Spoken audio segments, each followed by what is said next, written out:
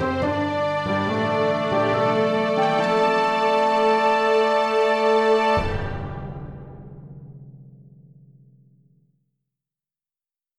Story Seekers. I'm Ben.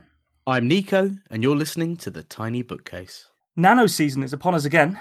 And just like last year, we are taking the challenge. NaNoWriMo challenges writers to pen 50,000 words in the month of November. No mean feat. You can also increase that cap or even set a word count for editing. In this Nano season, we're going to explore our works in progress and talk about what it takes to win at NaNoWriMo. We are previous winners, aren't we? Last year, champions. Yeah, it's a bit of an odd rhetoric, that, isn't it? Winning. Yeah. It implies losers, doesn't it? Well, you know, everyone else is a loser. That's not true. But I think you can get, I think we've spoken to people last year, and some people said that, some of the things that they got out of Nanos that they technically lost were better than the ones that they won. You can end up in a hell for leather sprint, and the words just don't mean anything, and they ultimately evaporate from your final draft. So it's a bit of an odd one. So I think you've also got to set an internal goal as well as that 50,000. Absolutely. Which is in your example, to finish a book. I think finish your first draft. It's a really interesting one because that number's there, 50,000, but I don't think 50,000 words are the amount I need to get where I want to be at the end of my first draft. Right. So even though in theory I could lose NaNoWriMo because I don't write that many words, I don't want to just cram extra words into a story for the sake of cramming words in. But it's very much their terminology, isn't it? They give you the little trophy sticker and all that. Yeah, I mean, we sort of went in. I wouldn't say naively last year, but there was a way that we approached it where we were just very sort of virginal about doing the NaNoWriMo. Where it was almost like a very first time experience. Although I'd done it before, but it was your first time, and we also had other people that we were aware of that were doing it for the first time. This time around, it's a bit different, and we've actually spoken to some of our recent guests about it, including C.L. Hellison, who we had on not long ago, and they are doing almost like an anti-NaNoWriMo month where they've set themselves a challenge of writing microfiction every day for November, which is only 300 words a day. So that's, in terms of a word count and a time commitment, massive change. And if anybody's interested in following along with that, you can go to their Twitter and you can see that they've put up a little post with prompts for each different day. That's fun. It's a really fun thing to do. So I've seen a few of those kind of things happening on, with the people that we follow on Twitter and just generally on social media, where everyone's definitely up for doing something in November, but not necessarily writing 0 to 50,000 fresh words. I think that's the best thing to take from it, is the kind of community spirit of it. Yeah.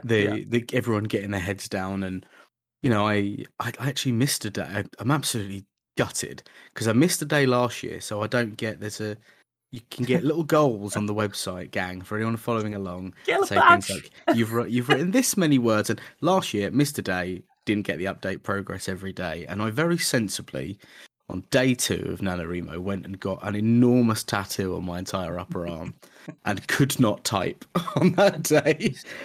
And I'm not going to get that sticker again, and I'm proper mad about it. I mean, it might be worth. I know you're tongue in cheek there, but the reasons for writing can't be badges or pat on the heads from anybody else apart from yourself. That's true.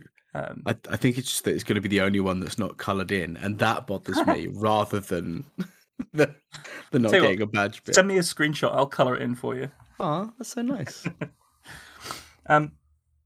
So you're adding to an existing draft. This is the draft that you started last year. You did. As you said, you won NaNoWriMo. I think you ended up on 50-something thousand words, didn't you? Yeah. Then you worked on it a little bit here and there, and then the goal is to, wherever it ends, is you're trying to get the first draft completed of this. Yeah. Yeah. It's in an interesting spot because I've sort of, the story is there, sort of point A to point B narrative is there, and we're now in the bit where I've baked a cake, but now I've got to do fillings and icing and all of the bits that make a cake interesting. Interesting. So you've written the end. Yes, there is an ending, and that actually only happened yesterday.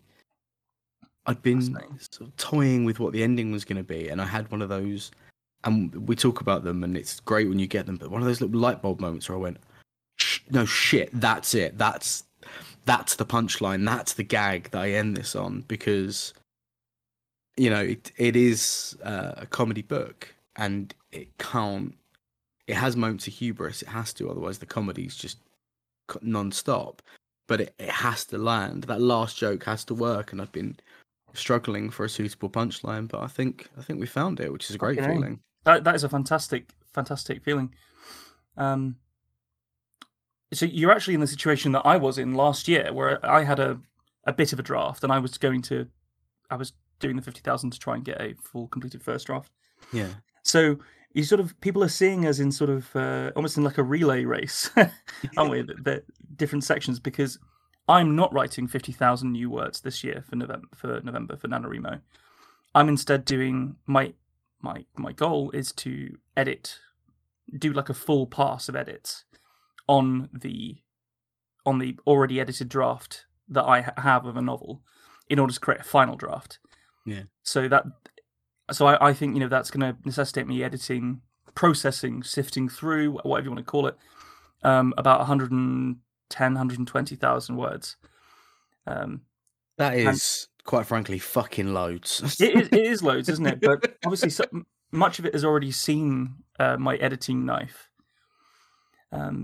which is why I didn't. I thought it would be a bit cheap to set myself the goal of the 50,000, because theoretically, I think probably 50,000 words of it has already received a few drafts already. So I could sort of, it would be quite an easy way to cheat at it, I think. Yeah. But I have no intention of doing that, because actually, as I was saying before, my goal is, the reason why I'm doing it is to finish this fucking book, to have something that I can take out and try and sell to people. See if people want to read it. I think that is one of the things about the NaNoWriMo element of it that works specifically for you and I, in that we're both perfectly capable of sitting down and writing and editing. We do it every week for the show. And I think because we're doing it every week for the show, we feel like, oh, I'm doing the writing. I'm being a writer. And as soon as you gamify it and you put numbers on it like this, and there are percentages, and you can see each other's progress kind of live, especially for you and I, it becomes real. And it gives you that little bit of extra drive to do it. And I mean, especially in this month where we're not writing our normal short stories, it means we're using the time very differently, actually, to how you and I would be actively engaging with our writing. And far more of it. Yeah, so much more. Yeah, I mean, it's interesting, obviously, because we did get a bit competitive last year, but this one, I feel less competitive this year because I'm doing a different task, if that makes sense. I absolutely get that. Yeah. I also don't feel that, last year it was, if I was 50 words short, I would write a 50-word paragraph of that sort of arbitrary 1667 a day or whatever it is. Yeah. But, the first day I wrote 1,200, and I thought, that's good. I'm happy with what I've written there. I'm not going to push beyond that. And then today, I've had an absolute steaming day and done 3,500. And I'm just as happy about that as I was about the first day. Yeah, because I assume you feel like it's good work. You've kicked stuff off. Yeah, I'm happy with what's there, and that's what should matter. Like you said, not 10 minutes ago, it's the badges and the numbers are all good, but at the end of the day, you've got to be doing it in a way that makes you happy and as a thing that you enjoy. And it's an interesting point of introspection, actually, to come back a year later and with a year more writing experience and see how different it feels. It's cool. It's very cool. I'm glad. Well, we're gonna sort of generally explore those feelings as we get deeper and deeper into November, because we're going to do a little nano season now. But the first thing that we're going to do in this episode is we're going to read some of your work. Now, this is something that you wrote this yesterday, so this is fresh from Nano, straight in a first draft, spelling mistakes and all. I loads will. of them. Yeah. But this is what comes out of your pen during NaNoWriMo when you're trying Yeah. to reach your word count. However, we're going to mix it up a little bit, and I'm going to read Nico's work, which is, I think, the first time we've ever done that. This is, yeah. Yeah. And the reason that we're doing that is to see whether stuff like characterization is coming across to another reader, and also just so I can give him some notes for a future edit that he's ultimately he's going to have to edit this this beast that he's writing. Incorrect. I'm going to edit 110,000 words really fast. It's going to go Control A, delete. Oh, people do that, don't they? They just throw They hard have delete told us whole that, novels. yeah.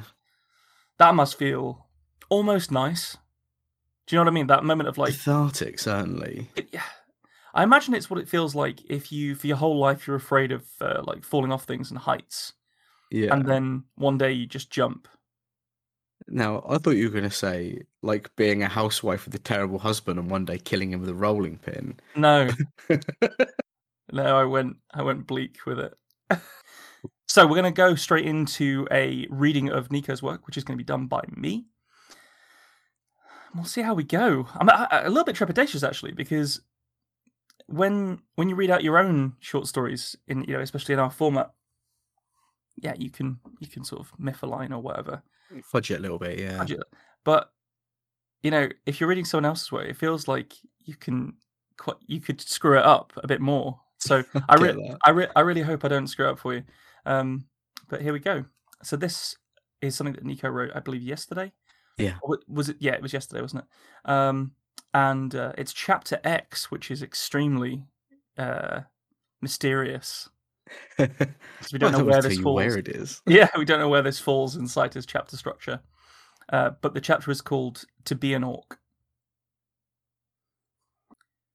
The orc, according to most human descriptions, is a hulking brute who will tear apart armies in great heaving swings, smash through your living room wall, steal all the biscuits in the tin, and kiss your wife on any pair of lips he so chooses. Maybe not even in that order. This description has, of course, been scaled back somewhat for this tale. Folk do not speak favourably of the orcs, allowing them instead to fill up all the dark spaces in the world. That bump in the night must be an orc. That rancid smell as you leave the tavern, orcs, obviously. The missing children, the dead soldiers, the ravaged women. Of course it was all orcs.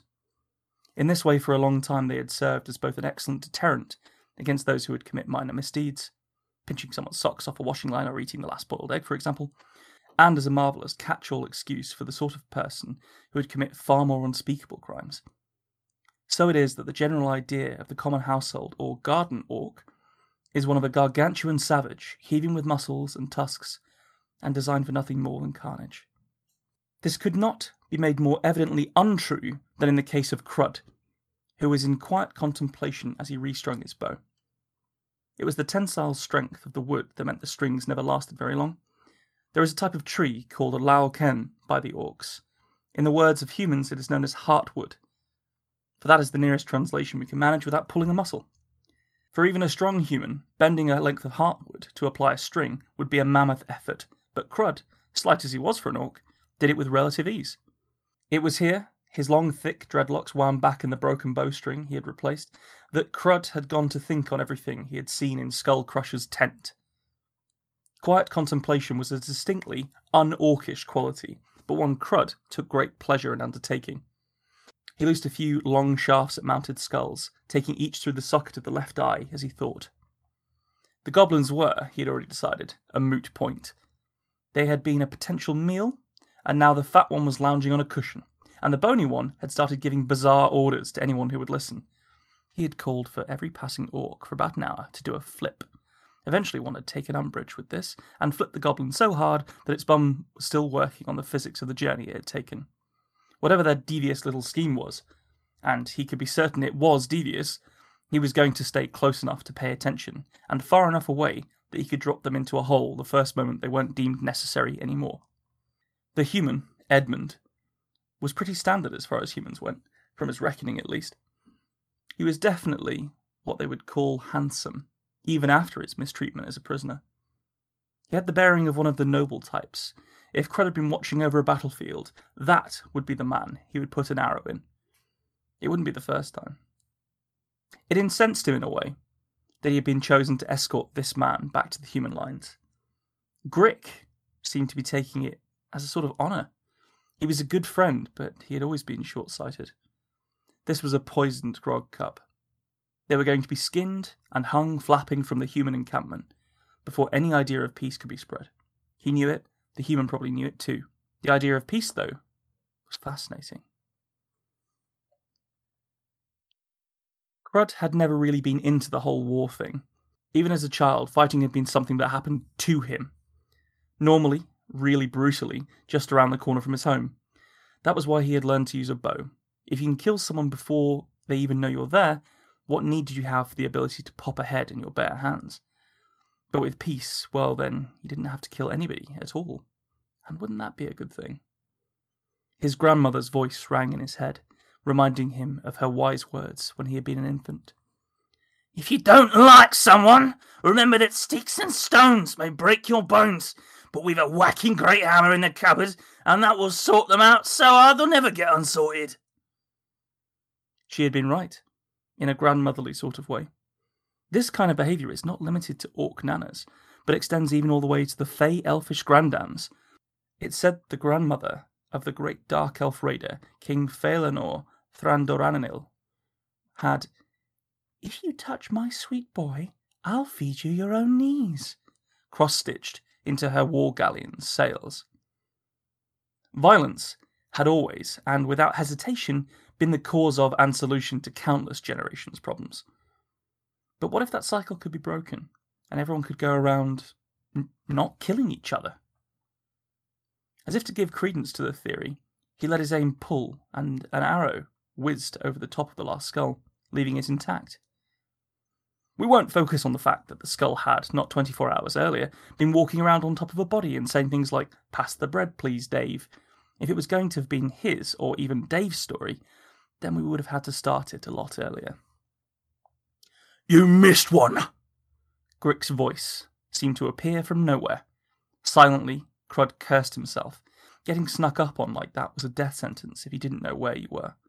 And in a war camp, you never really knew exactly where you were, except in the shit. "Yeah," Crud conceded. "You never miss one." There was a long moment while Crud considered this. He had missed many shots over the span of his life, but not in a long time. That much was true. "Well, apparently, sometimes I do."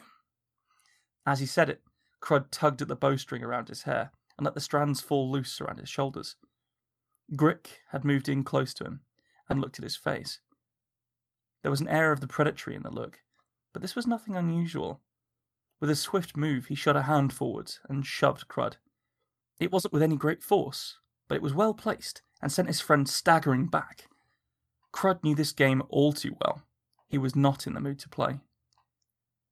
"Get out of your head," Grick said with a command in his voice. "Scout," he added. The tang of the military title adding insult to the peace-seeking injury. "I'm not in the mood, Grick." "Not in the mood?" Grick squared up to his friend, before swinging a leg around sharply and dropping Crud to one knee, all the strength taken out of its lower left side. "Do you think a human knight will ask if you are in the mood?" Another cleverly placed blow came across Crud's wrist and prevented him striking in retaliation. "Even those goblins in there will not ask what mood you're in before they try to end you." As a final movement in his swift series of blows, Grick's knee came up, stopping just short of Crud's chin. "It's not fun when you don't fight back, mate." Crud leant back from the knee and stood slowly.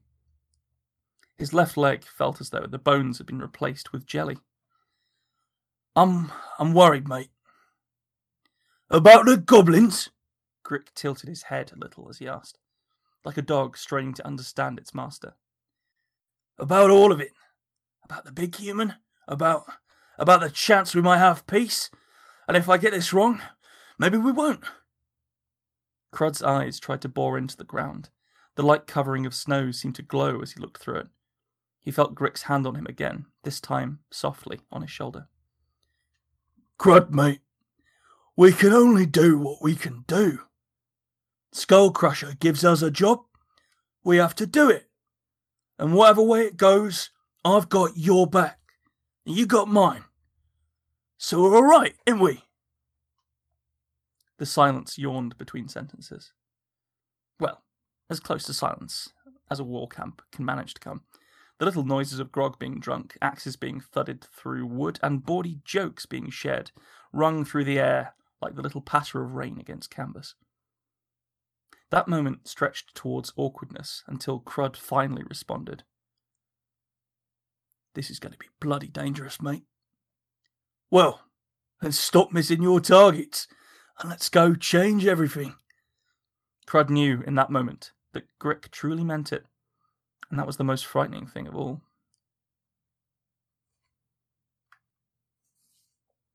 It's really interesting hearing your own stuff read back to you. Yeah? Yeah. So just for the audience's sake, Nico has given me no notes towards character voices, intonations, nothing like that. It's that's my reading of his work. So yeah. I hope I didn't fuck anything up too badly. No, you found it perfectly. The first thing I've got to say, it's really interesting hearing your jokes back in another person's kind of cadence, because it stress tests the punchline. Yes, I would imagine it would do, because you know where you're going with it. Like, you know where the heart of it is for you, don't you? But someone else just reading it gets it a different way. So did you see any of it weren't landing at all like you thought they were going to, or ones that were even funnier? Some of them, like the Nana bit, because you firing into. I love that bit. I'm really, really happy with that joke. Yeah. But you firing into the Nan's voice there, I was like, oh, that's so good with that kind of, because you'd already established kind of how the orcs were talking. Yeah, exactly. That wizened, violent Nana, I was like, oh god, that really lands with the emphasis in there. So maybe it's even looking at a way to stress that. But I like that bit a lot. I think the whole thing is strong. You know, for a first draft, it's very, very strong. I think even people listening are going to be able to tell that this needs to be edited, though. But that is in no way a derogatory statement or a criticism. It's just the reality of writing. Yeah, exactly. A first draft is always a bit shit. It just always is. And I don't think this is particularly shit. I think there are bits in it that need lots of work. Yes. But I think because this is part of a larger project that you've clearly got your voice for sorted, that it's not as much at the mercy of that first draft shitness as perhaps a short story would be, or if we were reading through an entire novel or a novella or whatever. It's good. You can. I feel a lot of the needed edits on that, because I purposely didn't read it back after I'd written it so that I could get it. So that's straight off the press, isn't it? That's straight out of the mill. It's like I've finished writing it. I'll just give it to Ben. We'll see how it sounds tomorrow. And I think what's really interesting about it is I can hear when you're reading it back to me where my brain said, that's an idea. So I'll just type out that whole idea, and then we can take bits out, or we can move it, or because it's very flow of consciousness, isn't it? The way it sounds. It's very flow of consciousness. I think last year we had a conversation about some of the stuff that you were producing for the first bit of this story. Yeah. And I remember us talking about like what's what, and my strongest bit of feedback I felt was that you needed to play with formatting in order to make it clear what's what. So in this, you've parenthesized the narrator sections. Yeah. The only other thing that I would add to this, I think that, and this is potentially a first draft thing, I think that the voices blend between scene narrator and meta narrator too readily, too easily. Okay. So I'm just trying to look for So, for example, Crud had never really been into the whole war thing. I think that's too flippant for the scene narrator. Okay. No, that makes a lot of sense. But it's not too flippant for the the meta narrator, who's the one with the doing the voices of the Grand Dam of the Elf. I mean, even straight into like looking at it now, listening to it now, something like acts of violence didn't come naturally to Crud. Parentheses. He'd never really been into the whole war thing. Close parentheses. Yeah. Immediately kind of brings that duality back, doesn't it? That's definitely, yeah. And I think that duality, the strongest paragraphs of this are where that duality is really really enforced. So, for example, if we're focusing in on that bit about the orc grandmothers and the elfish grandmothers, that bit of sort of meta narration, that one's fascinating because the bit where the character is recalling what his grandmother said to him is obviously in the scene, in the moment. That's where the character's head is. The stuff about the dark elf and those kind of the war galleons and all that stuff, he might not even know that. Yeah. And I feel like that paragraph feels distinct. Those voices feel very distinct, despite the fact that we've got two grandmothers talking in the same section.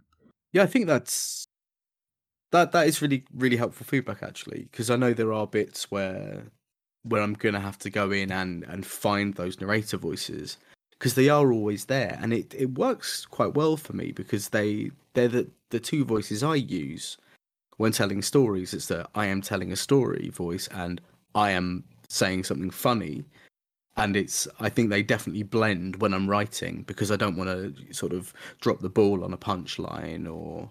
Well, I think you can be funny without doing the meta voice thing. Yeah. The meta voice, that meta narrator voice, or whatever we want to call it, it's more of like a confidence moment. It's more like as in like the narrator is taking you into their confidence. Yeah. A little aside, they lean in, they sort of whisper something to you that the characters can't hear. And I think there was even sections in some of the work that I've already read from this project where that meta narrator is actually directly shitting on your characters. Yeah. Or taking the piss out of them in next to where they're trying to do their thing. So I think you can achieve humor in both, and I think you do in this one. Yeah. But it's a different kind of humor, and if you're gonna keep them distinct, then they need to stay distinct. Yeah, would be my note there. A lot of run-on sentences. There was one paragraph where the whole thing was one sentence. I'm so guilty of that crime with like so many commas. But so what that does is you know how to read it. Yeah. Because you wrote it, you know where the stress falls. I'm looking for how to put stress around the 7 commas. Or which bits that that kind of thing. So that kind of thing really does show up on somebody else reading it, I think. Yeah. 100%. Especially reading it out. This is actually a brutal thing to do to a first draft. Not only for me to read it out loud to you, but also on mic. And then be like, so here's where you fucked up. I love it though. This is exactly what this is for, Yeah, I get it. So essentially, this is really clearly going to be a bit that's definitely going to stay inside the novel, from what I can tell. Yeah. The characters feel like they are coming through. I very much felt the difference between Grick and Crud. So much so that I was quite keen to give them different voices. I found it harder to do Crud's voice, that kind of softer orc voice is a bit harder. Yeah. Whereas Grick, you can go full, Mordor orc, can't you? A little bit. Yeah, big lad. Big lad. But I really enjoyed. I like the concept of having a conflicted orc. Yeah. So this is a character that you've put into you've created this character in this section, correct? Or have they turned up? So both characters are. So Crud is a key character all the way through. He's one of, I'd say, the sort of main 4. Right. Because he is tasked, along with Edmund, the human, of actually taking the goblins where they're meant to go. And there's a lot of stuff that happens to him, and a lot of development later. And it was only on coming back to it, I thought, I really need to set him up, to give him stakes, because I know him, because I created him, but the reader doesn't yet, and that's what this bit's really for.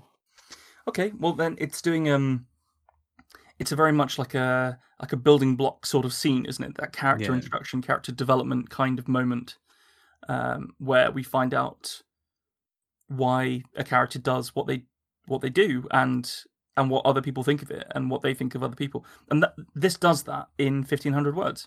Yeah, which is very good. I think this section could be a lot longer. I would be tempted to edit this into a larger piece, into a larger chapter. Sorry, we were talking about those like run-on sentences that go into the paragraphs.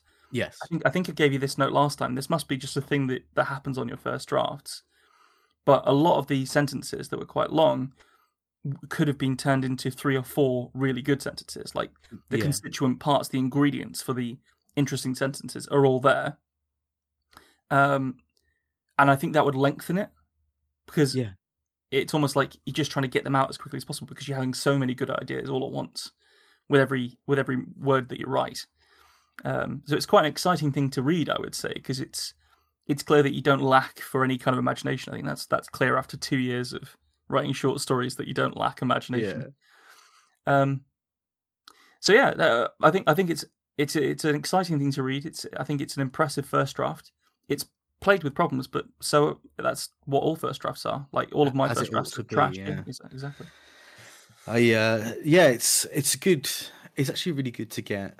I mean, I'm going to bully you into reading the whole thing before I start editing it now. Give you a red pen, make you play teacher.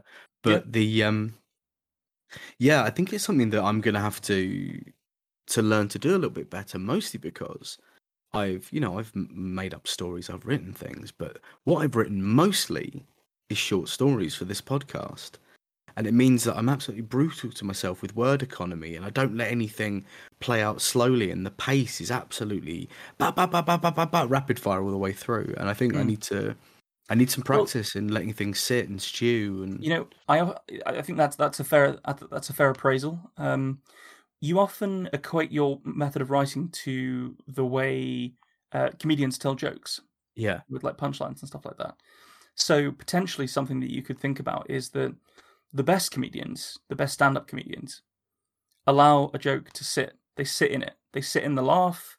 They sit in the silence. They draw things out, and they trust their material. Yeah. The starting comics that are nervous don't leave any silence in their set, and they just rapid fire through their set, desperately trying to get all the funny things out, trying to get that laugh, trying to pull that laugh from people. It's a fact that you are funny. You know that you're funny. I know that you're funny. You make every single person, pretty much, that we've had on this podcast laugh with your intended jokes, either just with your witticisms or with your written works. You don't need to prove it 6 times in the same sentence at the expense of the sentence. But that's why I'm saying stretch it out, because there's clearly lots of joke in there. So just sit in it, like just really sort of luxuriously allow people to live inside your humorous world that you're building. Yeah, that would be my main. That's sort of my main note, really. Aside from the formatting between the meta narrator and the not formatting, the formatting, yes, but also the tone, because I think it's important for them to be a little bit distinct if they're going to be formatted differently. Yeah. Then I had a few other little notes, which are just little things. Heartwood is a thing already. Oh, is it? Yes. Maybe that's where I pulled it from. Potentially, yeah. So the heartwood is the wood in the center of a tree. So when a bowyer makes, so for example, someone making a longbow, they take a bit of the heartwood and a bit of the outer wood, because they have different like stretch and bend properties. I would bet my net worth that you've told me that once before, and that's why when coming up with a strong wood for a bow, I've pulled that memory.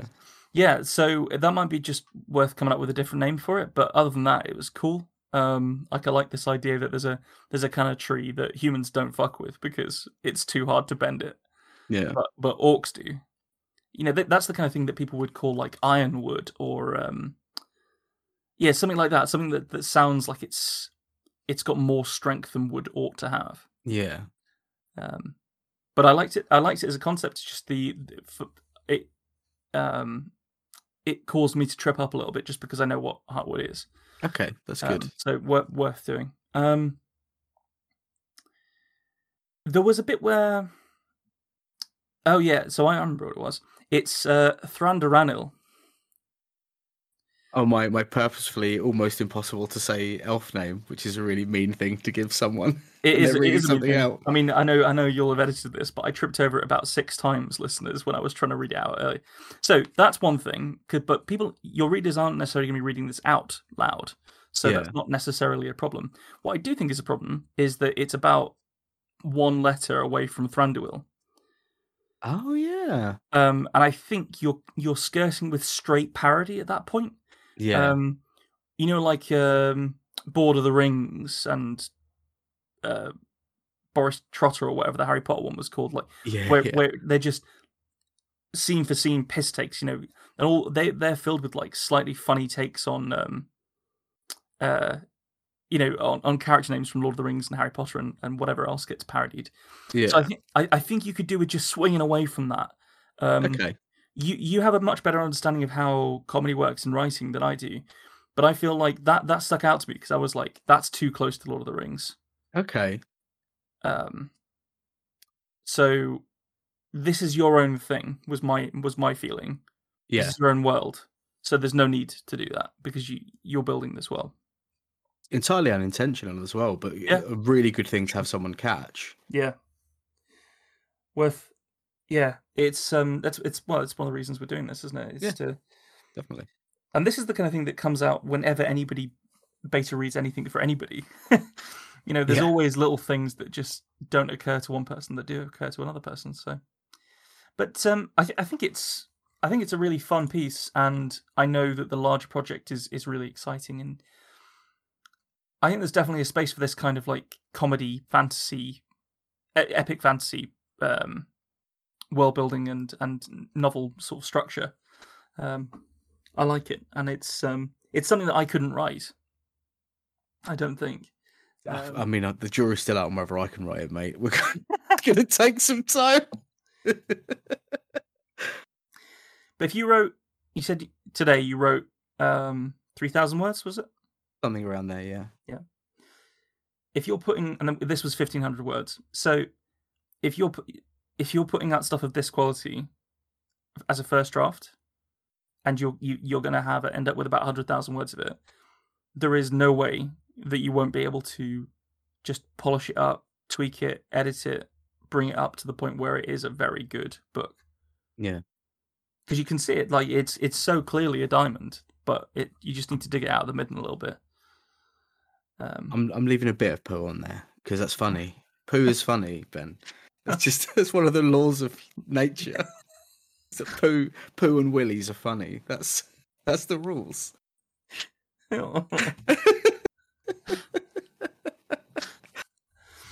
I am a grown man. Yeah, well, you know, this has been a fairly brutal process, and I think you've handled it with grace and aplomb. So well done. It's actually fascinating and really, first of all, nice because I know I can trust you and I know you'd only give necessary feedback. Yeah. But also, it's great because, you know, you're writing this thing and it's just kind of, it's sat there as a big pile of words that only you are really looking at. So being able to give a bit of it to someone and say, look, I'm not mad, am I? This is all right. And then say, yes, you need to do this, but you're on the right path. I think that's invaluable as a tool. Yeah. So this is something that anyone that's following along with Nano or trying to edit their book or just generally trying to do any kind of writing, it's always worth getting someone that you trust to have a read of it and just give you their thoughts on it. If you're taking part, by the way, do drop us a tweet or a Facebook message or anything you feel like, because we've got a group on the NaNoWriMo website and you can join in and you can write along with us and put rude things in the chat, and it would just be nice to grow that community. It's exclusively for rude things, that chat, is it now? Oh, exclusively. Yeah, excellent. Poo and willies and all sorts. There's something just so condescending about the word willy. Imagine in the sexual arena using that terminology. Oh, Like that to me is so inherently hilarious. I mean, it's obscene. If you were like referring to your willy during sex, Come that over would here, be darling, and yeah, touch my willy. that's beyond deviance. That's just crazed. If anyone is doing that to you, listener, you need to leave them. I think we need to put me to bed. Yes, definitely. So the will. If anybody thought this was too brutal, if I went too hard on Nico there, or they thought maybe I didn't have to put up my writing to under the same kind of scrutiny and knife, that is not true. That is happening next week, when Nico will hopefully take his gloves off and really get to work on my stuff as well. Can't wait. That was fun, wasn't it? That was fun. Thanks for joining us for this episode of The Tiny Bookcase. Remember to subscribe, otherwise you're going to miss out on the future fun. Also, tell a friend. If you like this episode, link them to it. We'd be tremendously grateful. You can follow us on Twitter at BookcaseTiny, Facebook at The Tiny Bookcase, and Instagram at BookcaseTiny for updates. Speaking of supporting the podcast, well, magic can only take one so far. The Tiny Bookcase is supported by the generosity of its patrons. Those kind souls have really kept my belly full the last year. Let's cast a spell for them, shall we? For magnificent beardery, let's cast the Chinicus folliculale spell on Gary Laird. For rich ginger tones on the scalp, let us cast the Orangi Hedondo spell for Scott Byrne. And for general fabulousness, why not the Ooh La La, How's Your Mother spell on Matthew McLaren?